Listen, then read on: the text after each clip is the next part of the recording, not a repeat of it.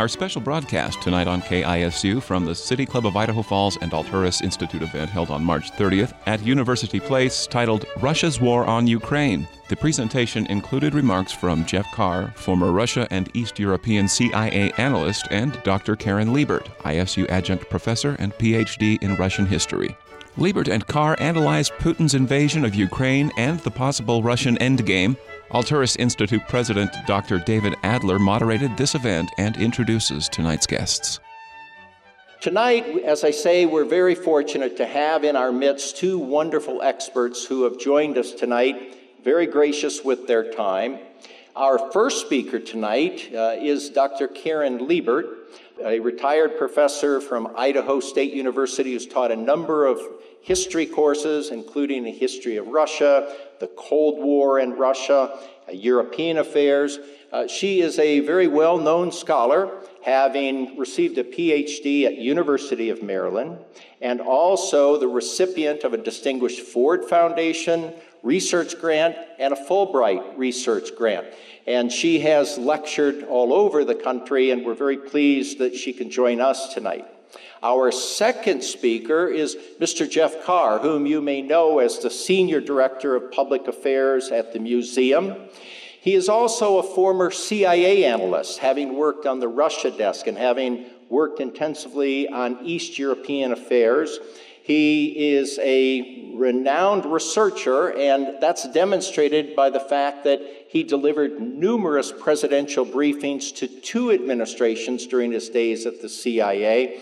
He is also teaching humanities courses here at the local community college, and he's known for giving presentations around the area on this sort of subject.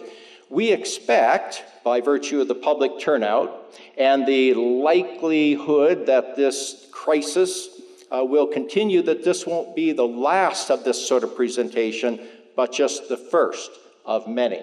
So, ladies and gentlemen, I want to thank you again for joining us. Let's welcome Dr. Karen Liebert to our stage tonight, and then Jeff Carr will follow her presentation. Thank you.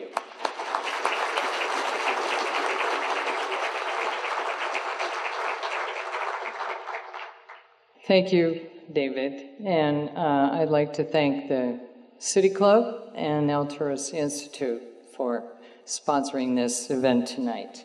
Like me, you probably wake up every morning and hope to find some good news, worried about what's going to happen in the news in Ukraine. And I'm going to give you a very brief insight into the historical origins of this war. And then in the question and answer session, I'll address interests that you might have about what might happen in the future. This war we're seeing in 2022 began in 2014. Began with the Russian takeover and subsequent annexation of the Crimean Peninsula and parts of eastern Ukraine. The real issue is Russia's perception of the West, that is, the USA in alliance with Europe as an enemy bent on keeping Russia weak and not allowing it to return to its former state of world importance and influence. Specifically, Russia doesn't want Ukraine, a large country on its border with many historical ties, to turn towards the West. All the Soviet-dominated states of Eastern Europe and those that gained independence when the Soviet Union broke apart in 1991, except Ukraine, Belarus, and Moldova, have joined the European Union, and Ukraine wanted to join too. When Ukrainian President Viktor Yanukovych, under pressure from Russia, turned away from an alliance with the EU, crowds gathered in Kyiv. This so-called Euromaidan lasted from late November 2013 to February 2014. And the photo is a picture of this Euromaidan, Maidan meaning square or public square. So public square where they came, called Independence Square, where they came to protest. And this is flying that EU flag. We want to be in the EU. Yanukovych fled to Russia, and Vladimir Putin ordered Russian troops to invade Crimea and eastern Ukraine. The result was the conquest and annexation of Crimea by Russia and the aiding and abetting of separatist parties in eastern Ukraine. The war on the eastern border has continued from 2014 until now. There is no land connection between Crimea and Russia. So after annexing the Crimea in 2014, the Russians began construction of both a railway bridge and a motorway to connect mainland Russia with Crimea. Both bridges completed in 2020, but it's a costly supply route. You've got to go all the way south in Russia to get across it, and of course a bridge can always have an accident or something like that. This bridge is almost 12 miles long. It's the longest bridge in Europe. Another thorn in Putin's side about his bordering neighbors getting too friendly with the West seems to be NATO expansion. There were 12 original founding members of NATO. Now there are 30 members. 14 have entered 1990 and afterwards. If you look at the map, you can see it's advancing towards Russia. In fact, it's on the borders of Russia in some cases. In the 1990s, as the newly created Russian Federation took shape, NATO didn't seem to be a threat to Russia, and NATO did not see Russia as a major threat. Instead, ethnic conflict, nationalism, and terrorism seemed to be greater threats. In 1997, Russia and NATO signed the Founding Act on Mutual Relations, Cooperation, and Security. In this document, NATO and Russia confirmed that they did not consider themselves enemies, affirmed that they both respected the sovereignty, independence, and territorial integrity of other states, and agreed to settle disputes peacefully. NATO pledged that it had, quote, no intention, no plan, no reason to deploy nuclear weapons on the territory of new members, including nuclear weapons storage sites. A permanent council was set up to promote the cooperation between NATO and Russia with regular meetings and even some joint military operations. Russia confirmed that it did not have any veto on NATO decisions. In 2008, NATO stated its intention to admit 2 more members in the future, Georgia and Ukraine, both former parts of the Soviet Union and both bordering Russia. From cooperation, beginning in 1997, to major hostility to NATO right now, what changed? The answer is Vladimir Putin. Here's Putin at a rally he held 2 weeks ago to celebrate the annexation of the Crimea 8 years ago. The sign reads, "For Russia." Putin has been in power for 22 years. President or prime minister, in both positions he had the power. There have been 2 amendments to the Russian Federation's constitution to allow him to retain the presidency until his current term expires in 2024, with the opportunity to run again for 2 more 6-year terms. Putin is a student of Russian history. Even though he has his own interpretation on it, he is deeply influenced by it. Russia has expanded exponentially from the 17th century. In a recent interview in The New Yorker, Princeton historian Stephen Kotkin reminds us that, quote, even in the 19th century, Russia looked like this. It had an autocrat, it had repression, it had militarism, it had a suspicion of foreigners and the West. Kotkin also commented, for half a millennium, Russian foreign policy has been characterized by soaring ambitions that have exceeded the country's capabilities. This expansion has left Russia as a state that has been unable to mobilize its people without brutal coercion and never to have really been internally strong. The government collapsed twice in the 20th century, 1917, 1991, because it couldn't mobilize its people to defend it. As Putin has found, the easiest way to govern Russia is through autocracy or despotism, and the easiest way to rally the population is by arousing long-held fears of the West. Indeed, in the past 2 centuries, Russia has been invaded 3 times from the West. Napoleon, Imperial Germany in World War I, and Nazi Germany in World War II. The Communist Party, mainly led by Joseph Stalin, transformed a failed Russian empire made up of 90% peasantry into the Soviet Union. By the 1950s, it was an industrial and nuclear weapons superpower. During the drive to extract the necessary resources to industrialize the country, Stalin starved 4 million people in Ukraine and more in the rest of Russia by requisitioning their produce so they had nothing left to eat. Part of the strategy of the Soviet Union to protect itself from enemies in the West after World War II was the creation of a line of buffer states completely dominated by the Soviet Union, behind that Iron Curtain to protect Russia.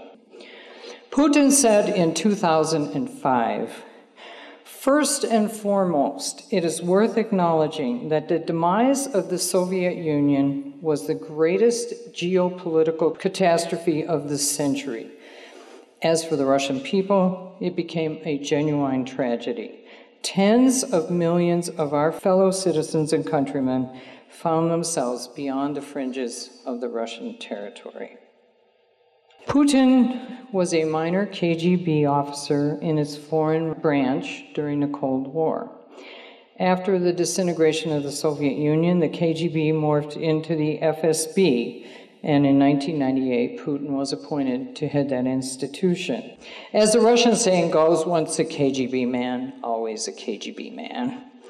Putin has the KGB attitude that every person is a potential spy or potential disloyal dissident, and that the West is the greatest enemy of all, bent on destroying the Russian nation, and it must be stopped by any means necessary. Putin portrays himself as a powerful man. He wants to be seen as tough and physically powerful. He's known for his many shirtless photo ops. In this, I think he's representing himself as the strong protector of Russia. In his first authorized autobiography, published just before his first election in 2000, he proudly labeled himself a thug, emphasizing his choice of violent action to solve problems. In 1999, he described how he would deal with terrorists. "If they're in the airport, we will pursue them in the airport. If we capture them in the toilet, we'll waste them in the outhouse." Putin continues this kind of macho bluster. In his speech in February 23rd, 2022, announcing the invasion of Ukraine, did I say the word invasion? That could get me 15 years in a Russian prison. He said, "No matter who tries to stand in our way, all the more so to create threats for our country and our people, they must know that Russia will respond immediately, and the consequence will be such as you have never seen in your entire history." Despite Putin's tough rhetoric, he's actually a very fearful person, not confident of his popularity, striking out at anyone whom he thinks is dangerous. This is actually a sign of weakness. Here are a few singing women calling themselves Pussy Riot and singing their punk prayer, "Mother of God, send Putin away," in a Moscow cathedral. These women were sentenced to 2 years in a penal colony. Alexander Litvinenko worked for the FSB, defected to London, wrote a book accusing the FSB of illegal violence by, among other actions, bombing apartment buildings in Moscow to make it look like terrorists were threatening the city and justifying a big crackdown by the state. Litvinenko was poisoned in London by polonium-210 in 2006 and died a painful death from radiation poisoning in less than a month. Anna Politkovskaya was shot dead. She was a journalist writing the truth. and Putin didn't like it. She was shot dead in her apartment building lobby after having been unsuccessfully poisoned in 2006, and Litvinenko also accuses Putin of orchestrating that murder. Alexei Navalny is a rival presidential candidate to Putin. He was poisoned with the nerve agent Novichok and arrested and imprisoned upon his return to Russia. He was sentenced this month to a further 9 years in a penal colony prison. Putin rigs the election, and he's still afraid of Navalny. And just like polonium-210, Novichok is not something you can buy on the street. That comes from secured state sources. Putin's foreign policy are also carried out with great violence, powerful force, and disregard for human life or suffering, a thug's response. Georgia, like Ukraine, was a country that had been part of the Soviet Union and had gained independence in 1991. On April 3rd, 2008, NATO made an announcement that Georgia and Ukraine would eventually become members of NATO. On April 16th, that's like a week later, a little over a week later, the Russian government recognized independence movements in Abkhazia and South Ossetia, which were within Georgian territory. War between Georgia and Russia broke out at less than 4 months later, the beginning of August 2008. This is not Mariupol. This is from the 2008 Russian invasion of Georgia. There, Putin used the same type of indiscriminate bombing he's using now in Ukraine to force Georgia to surrender. That came in 12 days. Immediately afterwards, the Russian government recognized Abkhazia and South Ossetia as independent countries. It seems likely that the rapidity of this military victory influenced Putin's thinking about going to war with Ukraine in 2014 and 2022. So there's a pattern here of conduct and policy decisions by Vladimir Putin. The importance of Mariupol is it's on the land route to Crimea. He wouldn't have to use those bridges or depend on them. The current war with Ukraine was a huge gamble by Putin. It reflects back to historian Stephen Kotkin's remark that Russia's soaring ambitions have exceeded the country's capabilities. The solutions that Putin envisioned do not seem to be achievable given the strong resistance of the Ukrainians. Here's a photo of customers lining up to purchase IKEA goods just before the store closed in Moscow. It's the IKEA logo in Russian, and below that, for your home. The irony of this war was emphasized 2 weeks ago by Nina Khrushcheva, who was a university professor in the USA and the great-granddaughter of Nikita Khrushchev. Everything that made Putin popular and strengthened Russia is being undone by this war. He had managed to build the Russian economy after its collapse into bankruptcy in the 1990s. He curbed the lawlessness that had plagued Russian citizens by bringing the oligarchs under his exclusive control. He managed to develop an economy and society that provided access to Western goods like IKEA and a moderate lifestyle with freedom to travel and participate in global culture. Russia was a member of or had a consulting role in most of the important world institutions and meetings. Russia hosted the Olympics and the Men's World Cup. That's all gone now, as both the West and Russia harden their positions. Hundreds of Western corporations have pulled out of Russia on their own initiative, not by government order. NATO and the EU have become more united against Russia.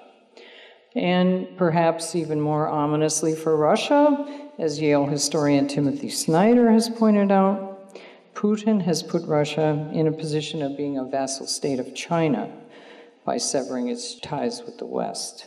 China has and will utilize Russia as a source of raw materials, but they will likely not treat it as an equal partner. Perhaps the greatest irony of all is that just when NATO members thought its mission to oppose Russian expansion was over after the collapse of the Soviet Union, it's now facing its greatest threat ever from Russian expansion. Thank you very much. I welcome your questions about the future of what's going to happen in Ukraine when we get to the question and answer session.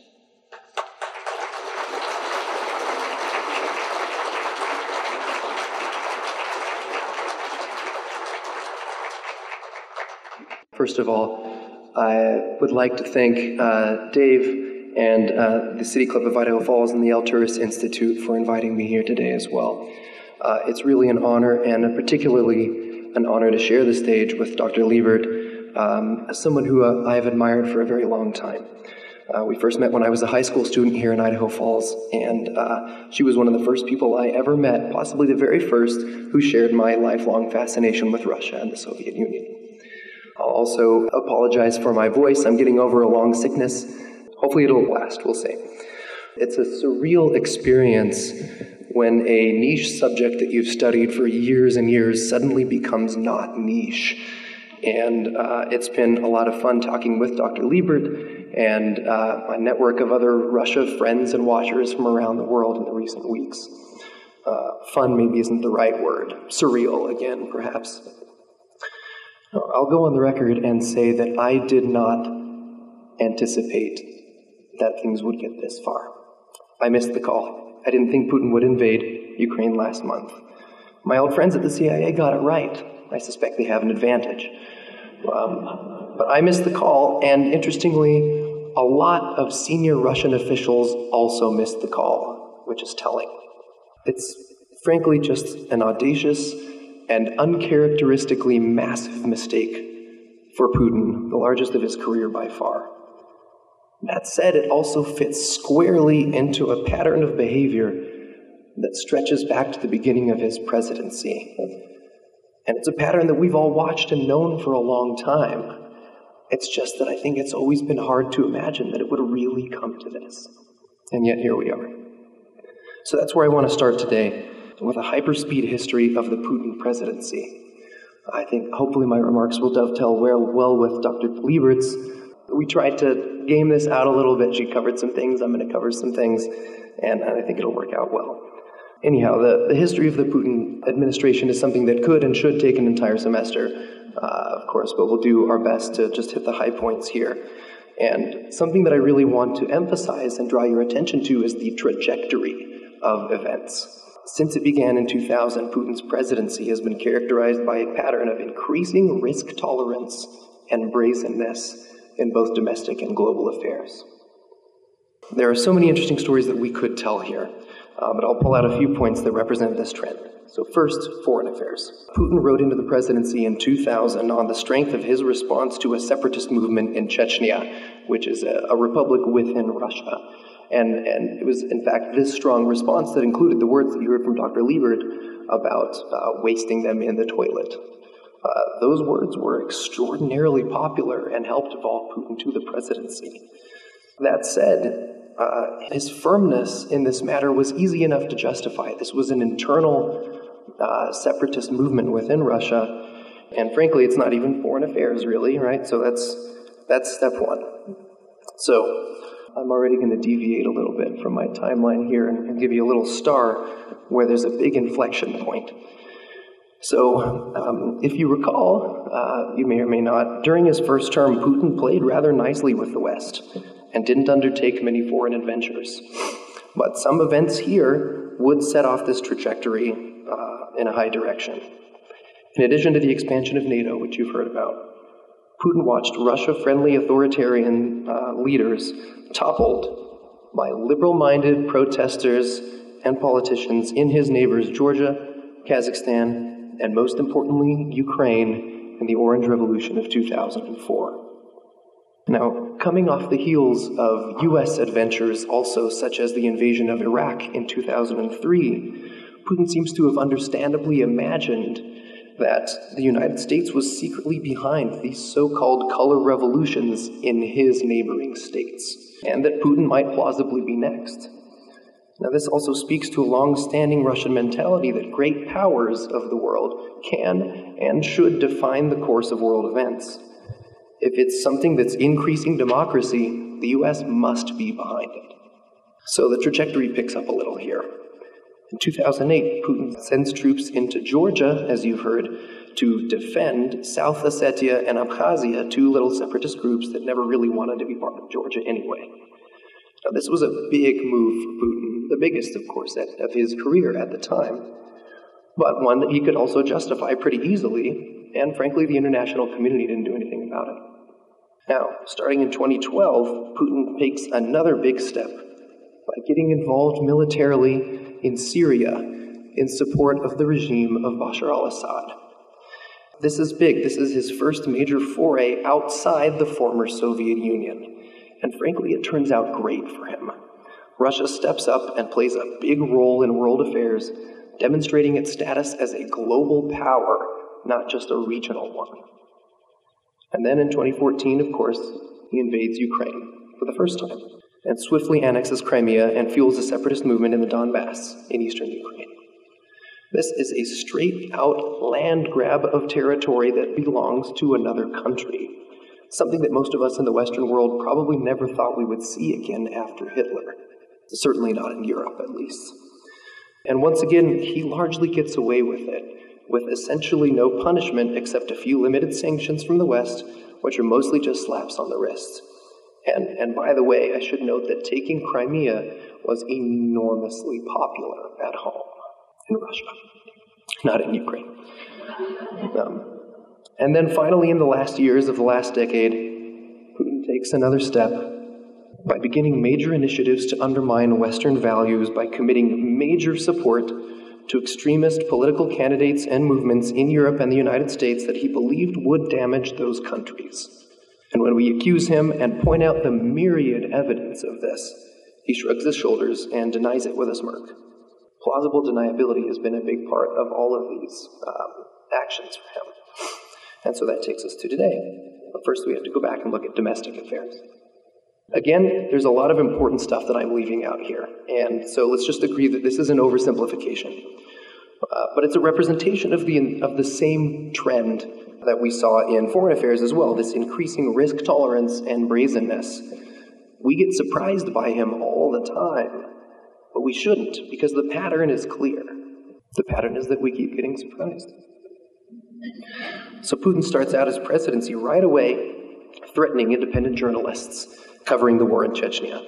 But he also says a lot of good things right away, early on, about opening up the country and focusing on improving Russians' lives, which does happen. His first two terms represented possibly the single greatest upturn in the Russian economy in the country's entire history. But that's mostly because the economy had been in a terrible state for decades, since at least the 1970s. And it also helped that global oil prices coincidentally rose right during his first term, which flushed Russia with new cash. Russians, even everyday workers, are suddenly richer than ever, and Putin is more than happy to take the credit. The first big red flag event occurs here in 2008, at the end of Putin's second four-year term, when he makes it clear that whatever the Constitution says about term limits, he is not going anywhere. In non-competitive elections, he becomes the prime minister, and Dmitry Medvedev becomes president, although Putin, as you heard, was still very much in charge the whole time. And then, almost immediately, he changes the Constitution so he can return to the presidency in 2012 for two, now 6-year terms. And essentially, the words "in a row" were added into the Constitution. A president can serve no more than 2 terms in a row. The Russian public begins snidely referring to this maneuver between Putin and Medvedev as Rokirovka, which means castling in chess. There's a lot of chess metaphors in Russian. Because castling is extremely unpopular among liberal-minded Russians, and following mass protests in 2011 and 2012 over both this, the Rokirovka, as well as a blatantly rigged parliamentary election, Putin is scared. This is a defining moment in Putin's presidency, and I would argue possibly the most defining. He sees a new color revolution coming, and it's coming for him. And by the way, Arab Spring is also taking place at this time. He publicly blames Secretary of State Hillary Clinton for instigating it because, of course, it's the U.S.'s fault somehow. And in response to the protests, he introduces numerous reforms to beef up his security services and empower them to crack down on dissent by any means necessary, including by shooting live ammunition into crowds. Notably, paranoia about who he can trust also causes him to start shrinking his circle of advisors at this time, a trend that has continued since this time, cutting out the more liberal voices and relying more and more on the siloviki, or the strong men from the security services. Amid all of these reforms, Boris Nemtsov is assassinated in 2015. Now, as you've heard, this is not the first nor the last assassination attempt by Vladimir Putin on critics. Nemtsov was an influential former politician and brave Putin critic. But this was a new step for him because Nemtsov was a very public figure, and he was gunned down just steps away from the Kremlin in Moscow. It was blatant, it was horrific.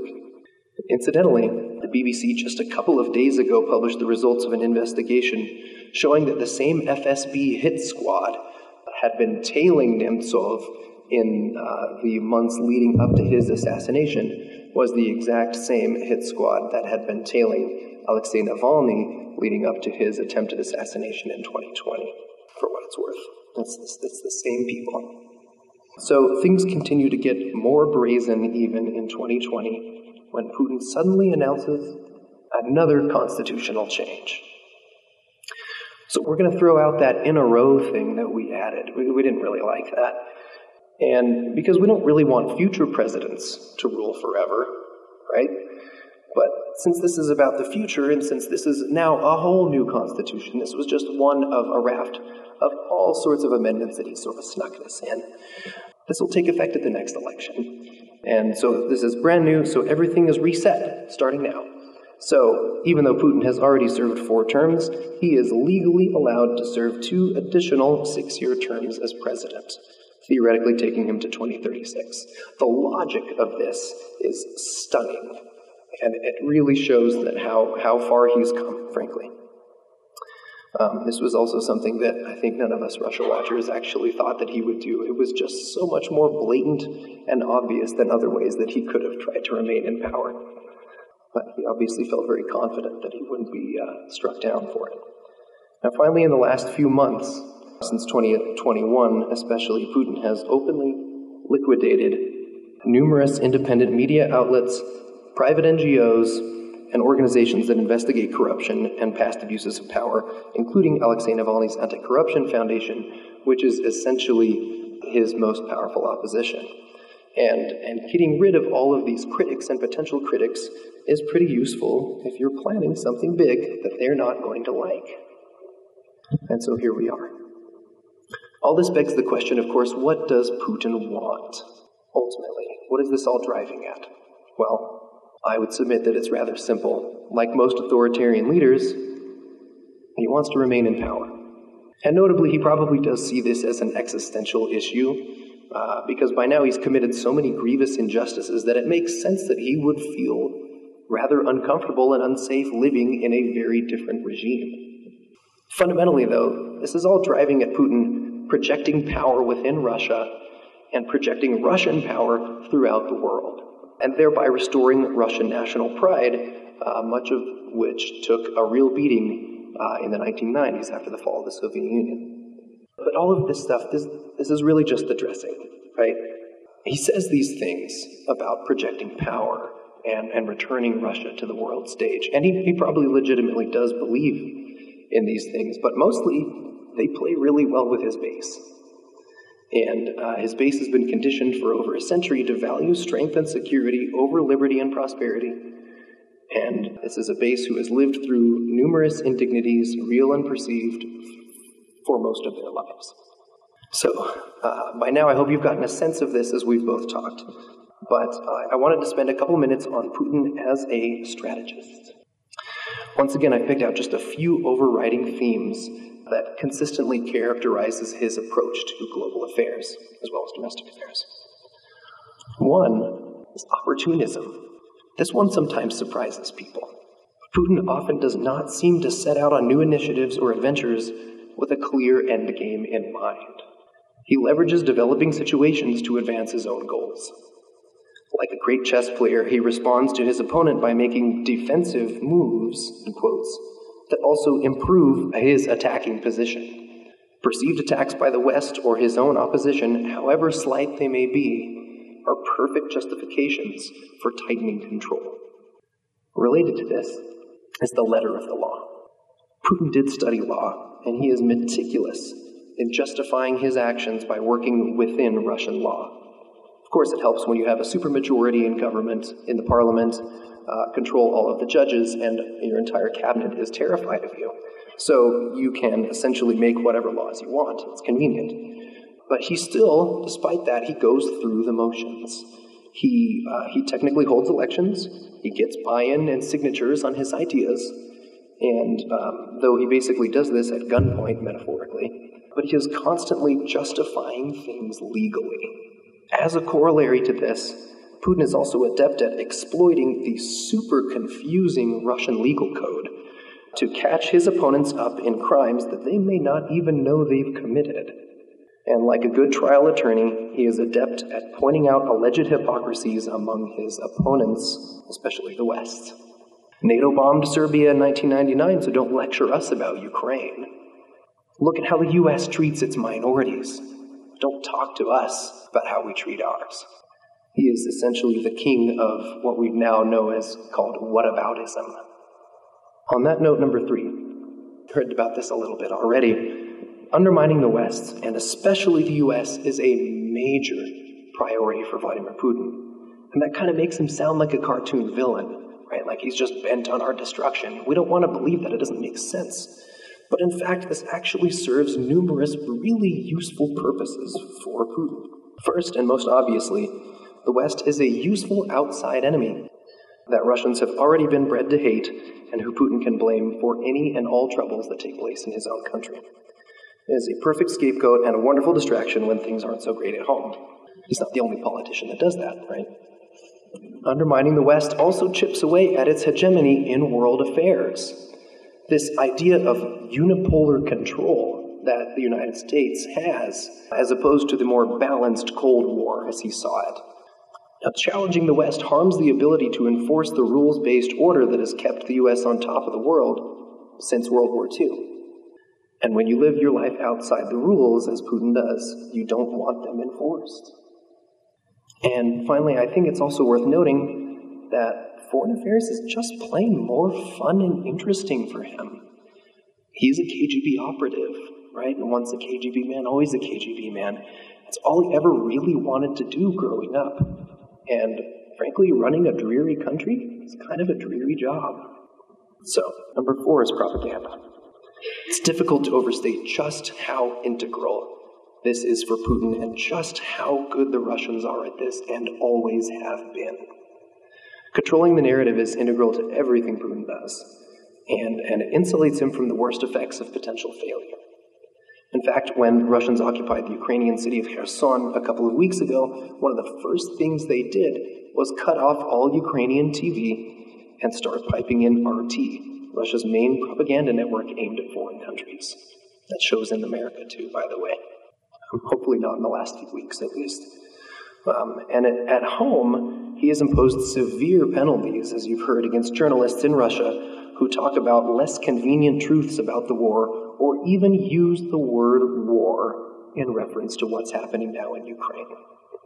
It's instead a spetsoperatsiya, or a special operation, which is actually an old KGB term, to rid Ukraine of Western-style democracy, and sure, let's call them Nazis for good measure, right? Many, and possibly most Russians have no idea that cities are being destroyed in Ukraine and that thousands of innocent people are dying. They don't know. They won't know until something changes. The Kremlin exercises full, daily control over state media. They don't just sort of oversee it. There are meetings every single morning to talk about what's going on TV. And this state media is naturally a really useful window for the rest of us to watch what Putin really cares about and what he wants his people to be focused on. And he often hits on a couple of underlying themes. There are more than this, but One of them is that Russia is a fortress, constantly encircled by enemies, and besieged especially by the decadent and morally bankrupt West, who are coming for your traditional Orthodox Christian values. It's worth noting also that these are not values that Putin has ever necessarily been known to show in his own life, but they are useful rhetorically. Another is essentially that objective truth doesn't really exist, no matter the sourcing. So you either believe our facts or the enemy's facts. And it's a terribly destructive mindset that I think we can see in other places as well. Finally, after all this, you might still be asking the question, reasonably, why Putin felt the need to take this even riskier, more brazen and destructive, murderous step of invading Ukraine now. Why now? Why this? It's within his patterns, in most ways.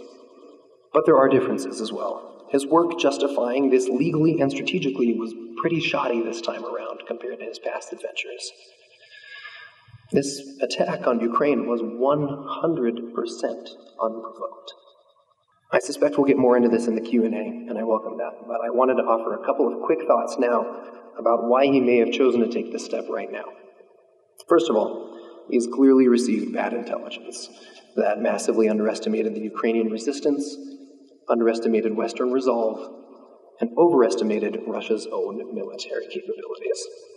He has been increasingly paranoid and isolated since 2012, as we talked about, but especially since the pandemic began in 2020. He clearly believed his own propaganda and had no one left around him to set him straight. He has also probably been thinking about his legacy among the pantheon of Russian leaders, who you saw in Dr. Liebert's map, became great by expanding the territory. Ivan the Great, Peter the Great, Catherine the Great, that's why they're great. It's because they expanded Russia. He almost certainly judged that the U.S. was too internally divided, and he watched with glee the fractures between the U.S. and its NATO allies in recent years. And then after the pullout of Afghanistan a couple of months ago, there was his proof that the U.S. is tired of foreign wars. No one's going to stop him. And crucially, he was also looking at a road to 2036. It was looking probably a little rockier than he might have hoped for. So something needed to change. First, even before the war, the Russian economy was a ticking time bomb. Putin is a good money saver and has made some good economic decisions in some ways. What he has not done is diversify the economy by any stretch of the imagination, and it is overwhelmingly reliant on one industry, the fossil fuels that the rest of the world has pledged to forsake and move away from. Similarly, he is looking at terrible demographic problems and brain drain, even right before the war. So in 2021, 10% of Russians, this is millions of people, tens of millions of people, said they were taking active steps to emigrate out of the country. And nearly 50% of Russians aged 18 to 24 expressed an interest in leaving. Nearly half of all young people. You know, the people who are interested in leaving are likely to be the people who are supposed to be propping up your economy.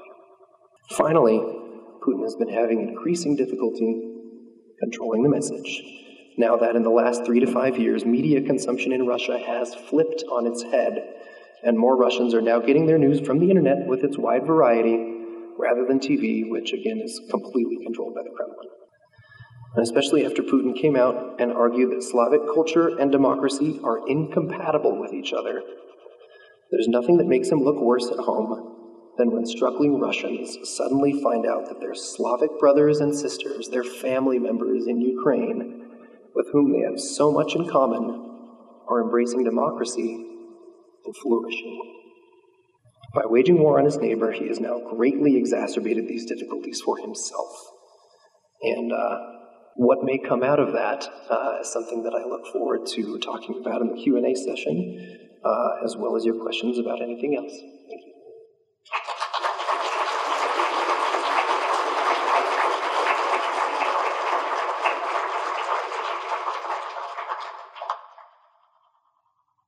Well, thank you both very much for that fascinating exploration of historical, cultural, and political factors that help to explain the rise of Putin and perhaps his interest in extending Russian domination. I know your remarks are greatly appreciated by this intellectually sophisticated and curious audience that's turned out tonight to engage with you in a vigorous Q&A.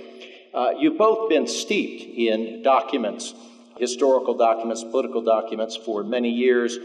Jeff, with your pursuit of the MA in Russian Studies at Stanford, Karen, with your PhD from University of Maryland and your subsequent studies.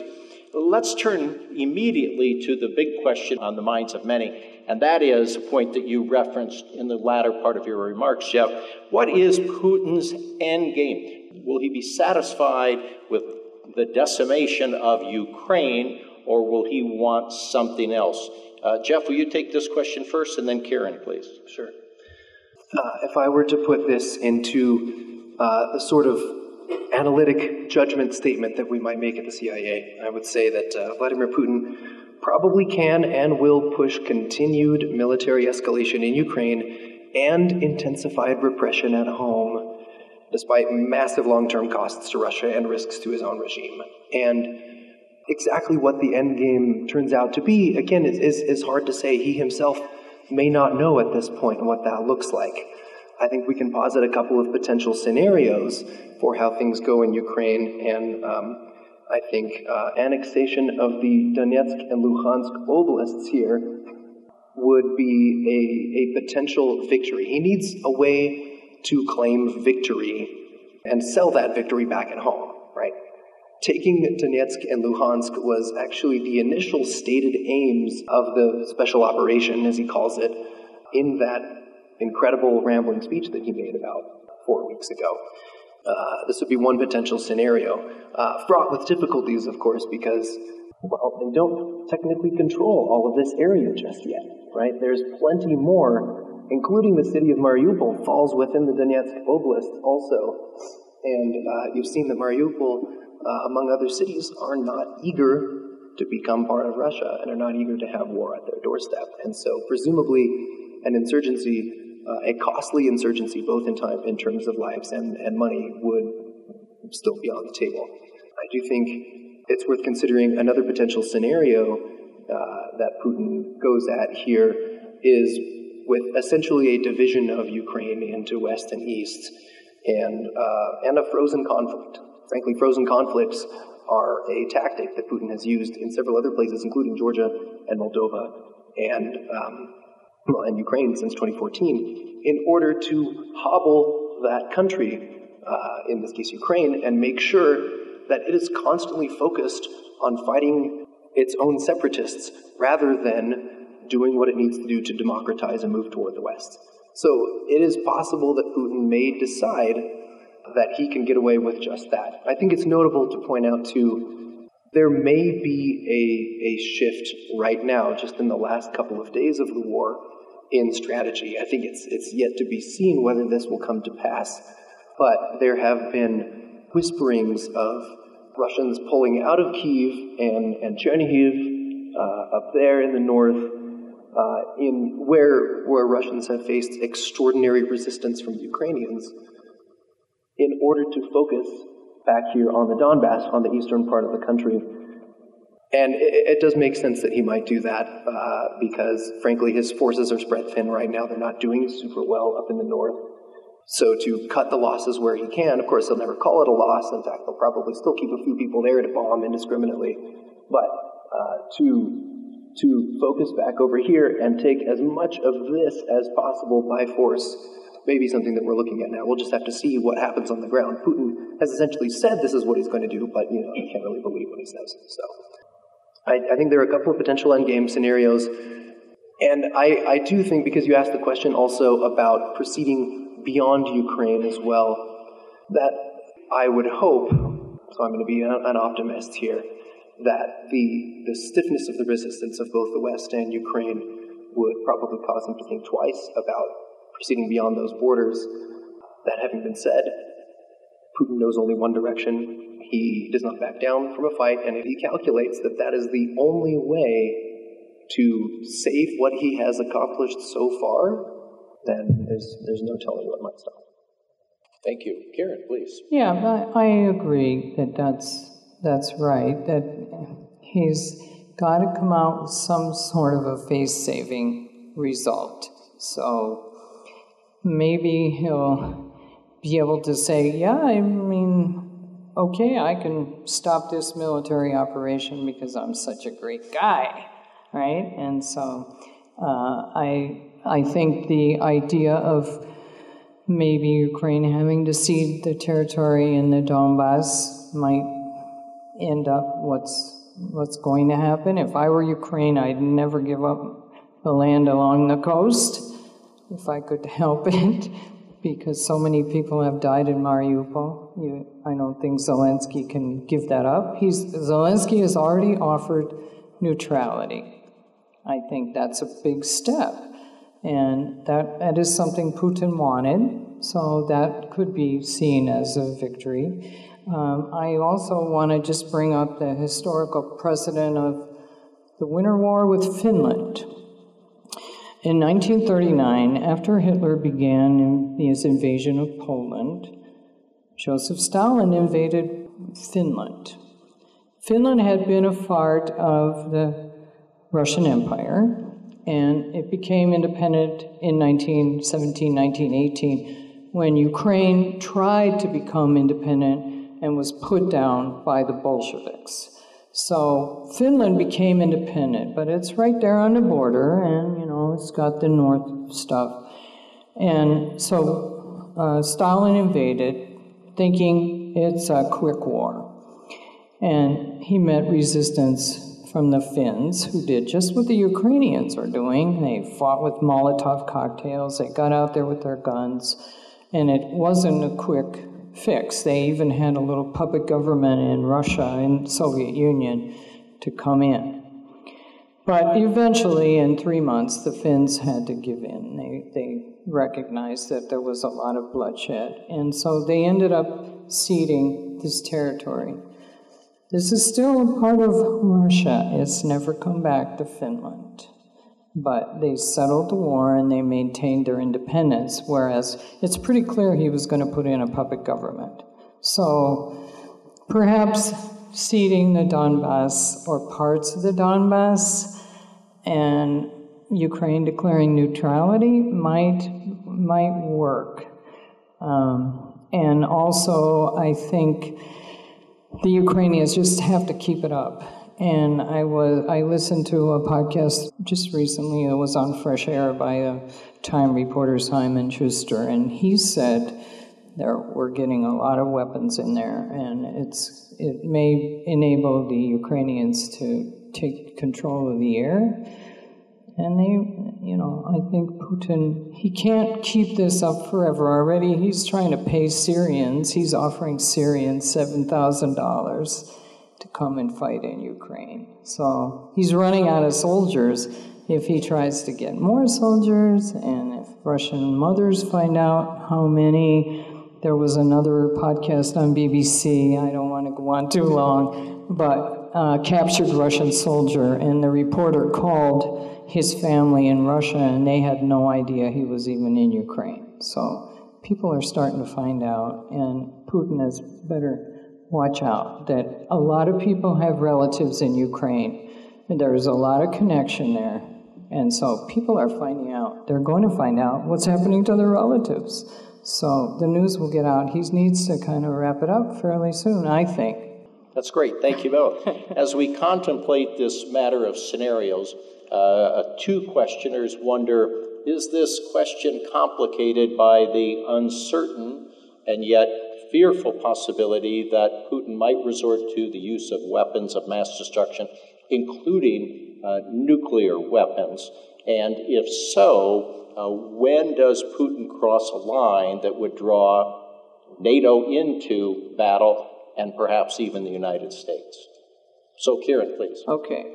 I'm hoping he doesn't. We had a long period of having nuclear weapons in the Cold War, and they weren't really used except that first time in Hiroshima and Nagasaki. A lot of generals asked the American presidents if they could have nuclear weapons in the Korean War, in the Vietnam War, and the president always said no. So I'm going to be hopeful on that.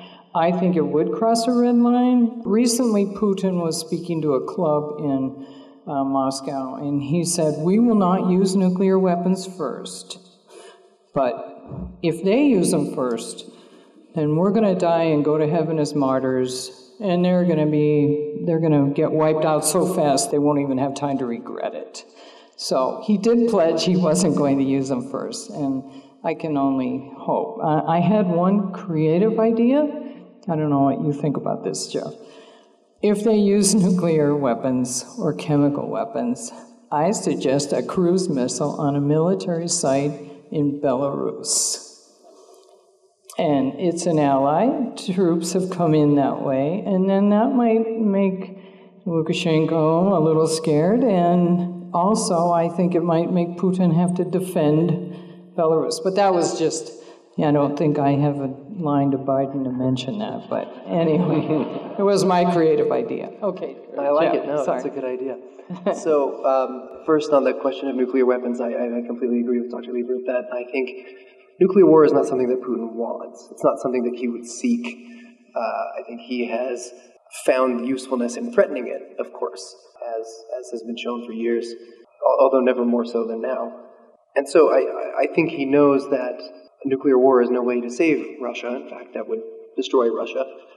And I think the only way that he probably gets to that point is if he believes that it is truly the only method left to him, which is something that I think that we in the West need to keep in mind. We need to be consistently offering him off-ramps that allow him to claim victory in some small way. And I recognize that's very politically difficult for anyone in the West to look weak in the face of this sort of thing. But if it prevents a nuclear war, then it may be worthwhile. Thank you. Given the fact that you both think it's unlikely, without offering any guarantees, but you think it's unlikely that Putin would resort to the use of weapons of mass destruction, what then deters the West from entering Ukraine on behalf of the Ukrainians and in the name of democracy to counter Russia, if in fact there's no real fear of the use of nuclear weapons? To you first, Karen. Well, that might be a real fear. Then that would change the game, wouldn't it? So I think that's one reason that right now we have the moral high ground, and I think we better stick with it. We have our NATO obligations. Ukraine is not a member of NATO. This is so weak in Putin that it's sad to see the destruction. But I would say that's not the only reason not to go into Ukraine, is because he could actually. That could be his red line. We should supply them with the weaponry that they need, is my opinion. Yeah, I completely agree. I think, first of all, on the question of what could stop him, the question of how the nuclear button actually gets pushed is a little bit different in Russia than it is in the United States, and it would take sign-off by a couple of other people as well, who hopefully would put their consciences on the line, although I know who a couple of these people are, not personally, and that's doubtful. Yeah. But I think that's absolutely right. I think that could very well be a red line for nuclear and chemical weapons if NATO troops enter Ukraine. At the same time, NATO has done a pretty good job in its history of adhering to the policies that it set out in the Washington Agreement that founded NATO, which is that we support and defend each other NATO members, other NATO allies, and we also fight for other good values elsewhere. But there's a reason that we hadn't let Ukraine into NATO thus far, and that is exactly this. It is because it would be such an obvious red line that would almost be begging for him to launch World War III against us. And I think if NATO troops set foot in Ukraine or even set up a no-fly zone over Ukraine, that is very possibly the pretext for World War III. Thank you. On that grim note, The world is looking for a potential settlement on the assumption that at some point Russia will cease its invasion. In your views, what does a settlement look like? What might it entail? And would it possibly include the idea of war crimes tribunals? I did a little bit of thinking about this war crimes tribunal, and I'd say there's absolutely no doubt that war crimes have occurred, but I do not think it's a good idea to have a war crimes tribunal. First of all, maybe we'd have to start with George W. Bush. So we maybe can't be too holier than thou, but I don't see that it serves any purpose. It definitely served a purpose in Germany in 1945 and on, because the Germans had been defeated. It was a way to expose the Germans to what actually their government had done, and it was a statement of where they should go in the future. So, and also we spent an awful lot of resources and a lot of people had died. It's kind of like we got to punish somebody about this. So I think it served a purpose there. I don't think this would serve a purpose, and it's certainly not going to get rid of Putin. I don't think it would have an influence in Russia. So I don't think it's a wise idea. Yeah, it's an interesting question, and I do think that one thing that a war crimes tribunal could potentially serve to do would be to spook some of the other military and security leaders that have been part of this Russia, that they may in fact be implicated in this, as well as Putin, and it may work to peel them off of Putin. But in reality, agreed, that the precedents that would have to be set would be, I mean, this would be beyond anything that the International Criminal Court has done before. And anyway, the International Criminal Court works extraordinarily slowly. And Russia, actually neither Russia nor the United States are even technically parties to it right now. And so there are a number of things that would have to take place first. I agree with the way you pose the question. I think that's absolutely a non-starter in terms of a negotiation agreement between Ukraine and Russia. Watching the negotiations thus far, at least the degree to which we've been able to have some insight into them, there has been some movement, and actually perhaps more than I would have expected at the outset. I do think that Zelensky offering not to join NATO, at least to put a moratorium on that for several years, is a wise move, and frankly, NATO wasn't going to let them in anyway, so it's a pretty easy, offering to make. At the same time, Kremlin negotiators do not often enter negotiations in good faith. An MO that has characterized the negotiations since 2014 in the Donbass have been, Russia sometimes asking for incredible concessions, which it knows that there's no way that Ukraine will accept. And then it can walk away and say, well, we tried. They're the ones who don't want to come to the table. And that plays well at home, and it's easy to do. As a follow-up, if in fact there is no accountability for Russia, no war crimes tribunals, then do we say that international law is further diminished, that it doesn't matter much as a deterrent when powerful nation states simply choose to do what they might? What's that future of an international order, if you can even use that term? What does that mean?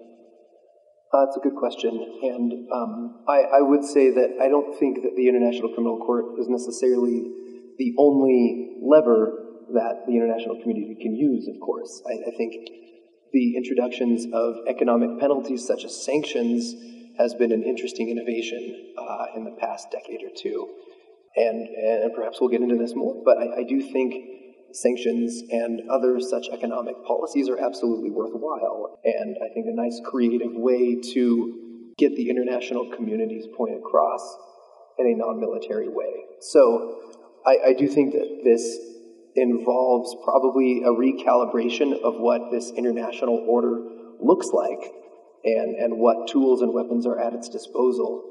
But I think the order itself is something that we absolutely have to continue to believe in and continue to put our faith in. Thank you. Karen, any thoughts on that point? I definitely agree with that. I just think, unfortunately, you can't just hold everyone accountable all the time. Even if we try to adhere to certain standards, you can't find them all guilty when they've done bad things. But we should keep trying when it's possible and when it serves a good interest. We might flip the script and ask, can you hold anyone accountable anymore?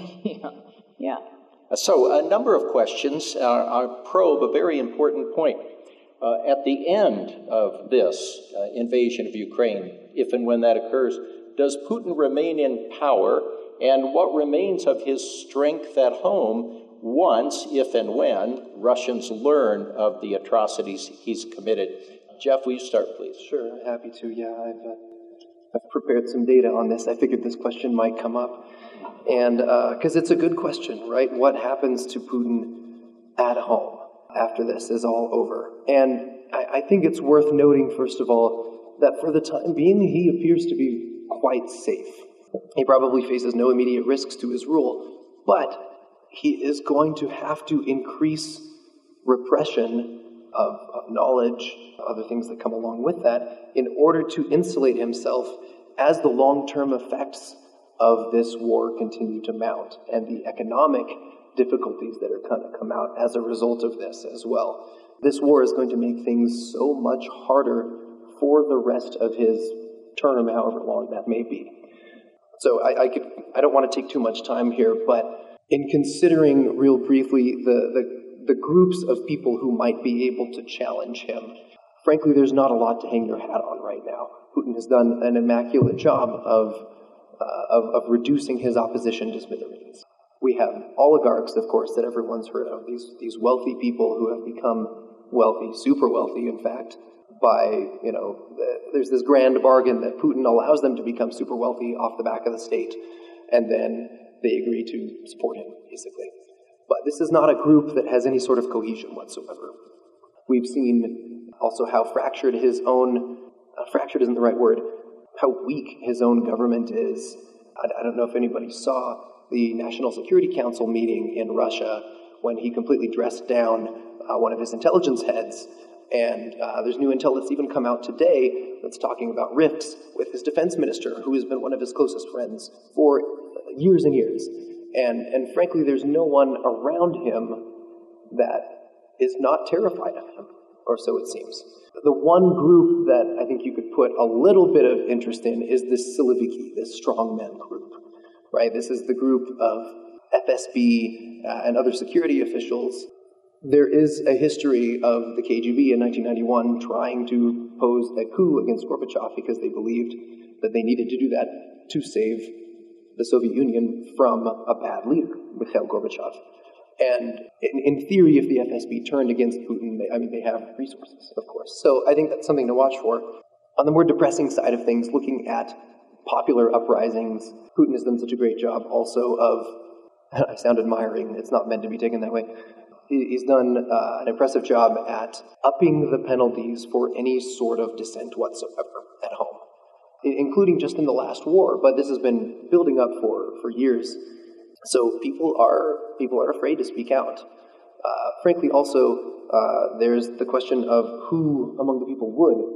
There's his approval ratings right here. I thought might be of interest. Putin watches his approval ratings extraordinarily closely.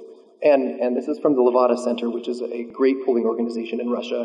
And I know you're probably thinking, oh, polling in Russia. But no, actually, they do a lot of good work to try to root out potential inconsistencies and putting the thumb on the scale too much. So there's reason to believe this. And sorry, there's a little Russian here. This is approve and don't approve. And so this is his entire presidency. So first of all, notably, it's been above, I think 59 was the lowest point ever. And that was COVID. For his entire career. And the biggest uptick right here, 20 points when he annexed Crimea. So this was huge for him. He saw how important, how popular it was, how well it worked. And then the biggest downfall came in 2018 when he made a very unpopular but necessary law for his economy to raise the pension age, which was really low. I don't remember exactly how low it was. But so he watches this, and he takes care of how he is perceived. So notably, 71 is where he sits last month, just before the war started. And this 71% of people who support Putin are his base of largely elderly, rural, less educated, not entirely, of course, but these are also the people, his base, this 71%, who are going to be best insulated economically from the sanctions and from the corporate pullouts that are in Russia right now. They're already living close to the land. They don't live luxury lifestyles. They don't care that the Nike store is gone. And they've seen worse. That said, the growing middle class, especially in Moscow and St. Petersburg, the young, the educated, their lives are about to get a whole lot worse. And those are the ones who have been out on the street time and time again anyway. The trouble there is that this is a rather small group, and their leader is now in prison for probably 9 more years. Point is, there's not a lot of people who can challenge him right now. There are certain things that we would look for in the future, but I've talked plenty about that, so I'll leave that for now. Thank you, Jeff. And let me just, in light of these questions, let me rephrase the question for you slightly.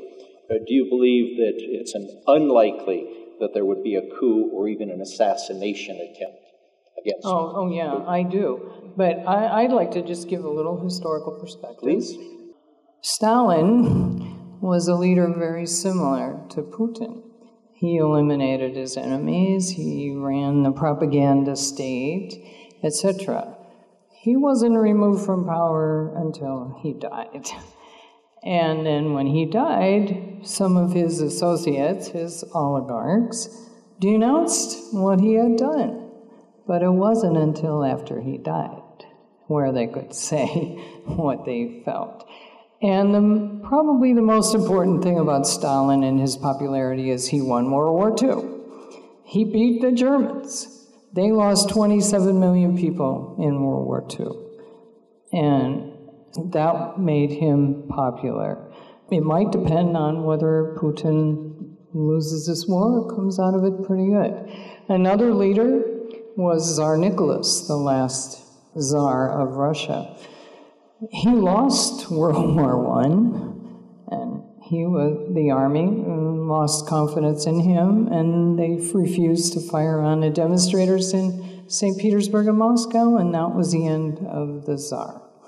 So there's just a couple scenarios. The last one is Khrushchev, who was actually very peacefully removed from office, partly because of the Cuban Missile Crisis and what was perceived as his failure to stand up to the USA and that he lost.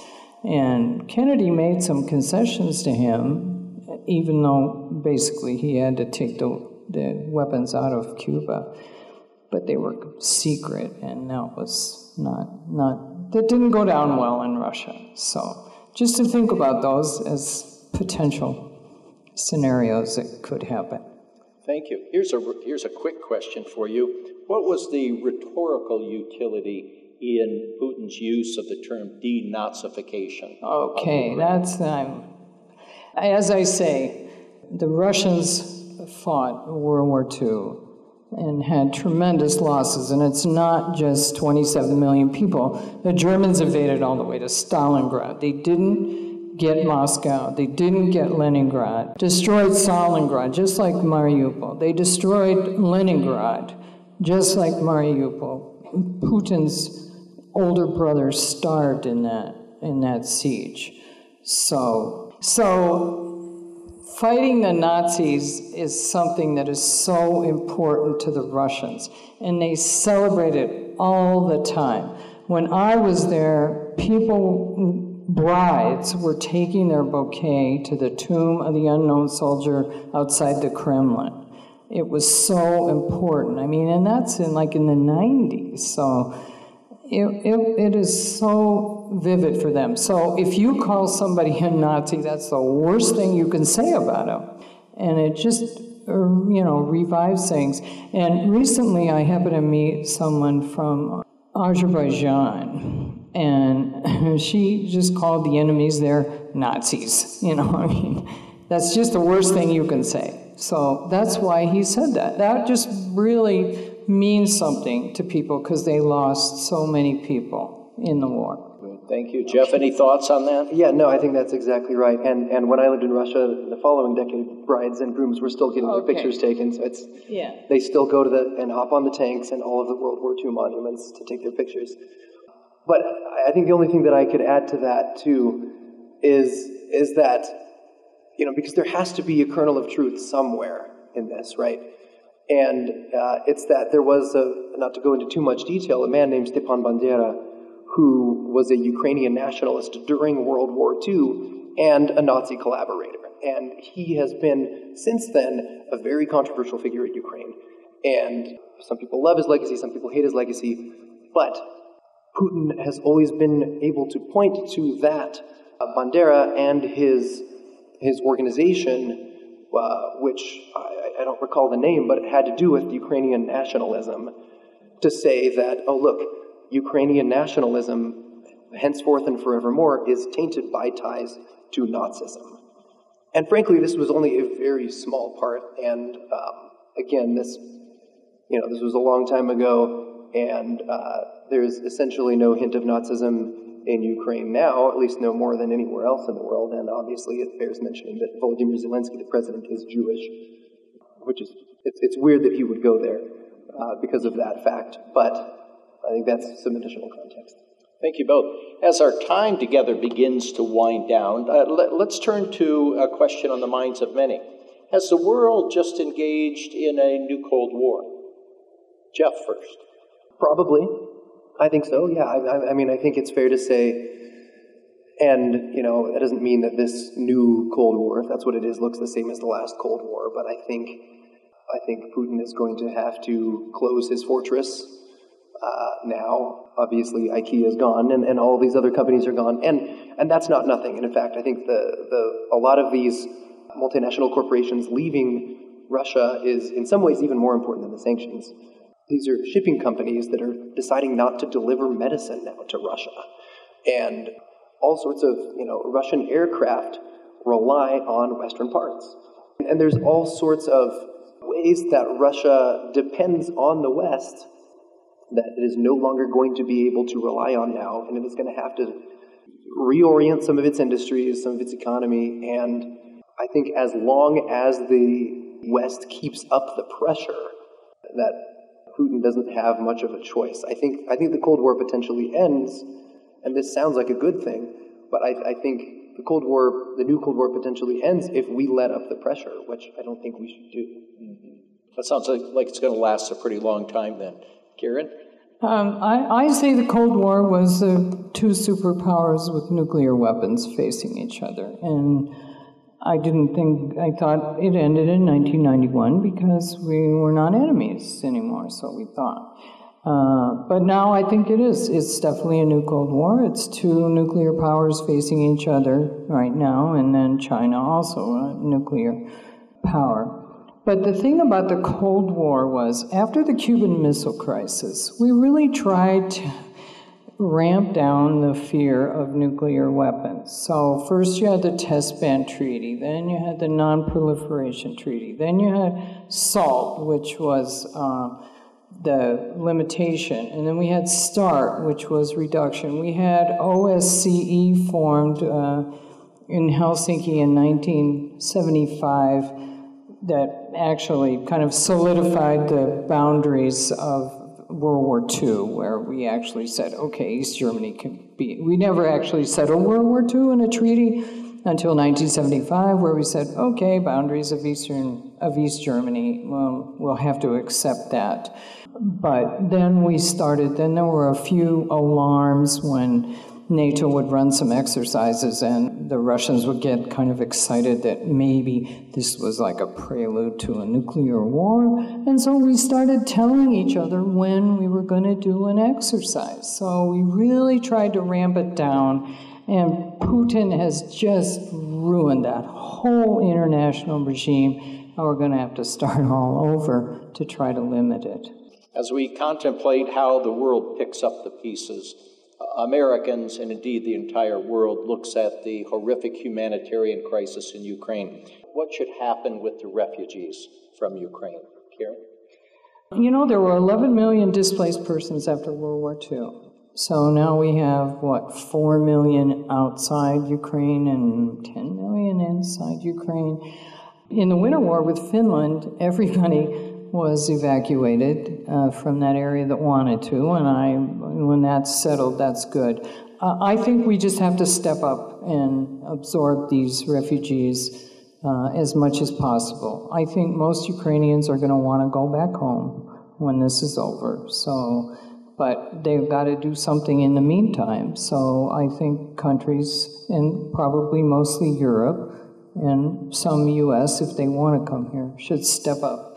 And that we should be spending money on helping these people settle in and try to continue with their lives until this thing is settled. Thank you. Jeff, your thoughts? Agreed. I don't have much to add there. Just that I think, as Dr. Liebert noted earlier, I think it's important for the West to maintain the moral high ground. And I think part of that would be taking care of these poor refugees from both Ukraine and Russia, should there be some in the West. And of course, there already are some, to the best of our ability. And I think this is, first and foremost, just the right thing to do. And secondly, I think it serves a strategic purpose as well. You know, the more ties there are between people who have left Russia and Ukraine with the West, they see their family being treated well in the West, and they see, again, by contrast, what's happening in Russia. That contrast becomes pretty stark. Thank you both very much. As we bring down the curtain on our program tonight, many in our audience are interested in books and news sources and podcasts that they might turn to become better informed. And so as we approach this last question for tonight, Jeff, will you take the first shot at that, please? Sure. So as far as news sources to keep up on what's happening in the war, I have, if you speak Russian, there's a site called Meduza that still exists because it's based in Latvia and it hasn't been shut down yet. But I have found British media to have done a wonderful job. The Guardian is my go-to newspaper for this. BBC has done a wonderful job as well. And frankly, the New York Times has put out some excellent long articles recently that really take an analytic look on this. Book-wise, one that I know that we had talked about recently that we had both read, if you're interested in a Putin biography, there's a great one called Man Without a Face by Masha Gessen. And she is a Russian-American journalist who knows both sides very well and worked as a journalist in Russia for many years and has, I think, a lot of good insight on who Putin is and has been from the beginning of his life. And by the way, she's just written a recent article for The New Yorker. So thank you very much. And Karen? I've been listening to podcasts on Fresh Air and On Point that have been pretty good. I listen to BBC News every day, so I get that source. But I could go on the books all day, but here's the first one. This is, Mr. Francis has said, you should not graduate from high school unless you've read this book. And I really think if you haven't read it for a while, you might appreciate reading it because he's changing history and he's using language. Like, you can't say the word war. You can't say the word invasion. All right, that's all in here. George Orwell saw it. This is about the Cold War called Arsenals of Folly, and it's really about the whole nuclear aspect of the Cold War and how Gorbachev and Reagan got so close to banning all nuclear weapons. And Reagan couldn't give up Star Wars, even though H.W. Bush did. But he stumbled on that, and Gorbachev said, I can't do it. But it's a great read. It's really easy to read. This is one I like, about Europe today, called Cafe Europa Revisited by Slavenka Drakulic. She's writing about what's the problem of the former Soviet states in Europe today. For example, she starts out with, there are products that are sold in the eastern part of the EU that are not, they're the same price and the same package as are sold in the Western EU, but they're inferior because they're trying to keep the price so people can afford it in, say, Croatia or Hungary.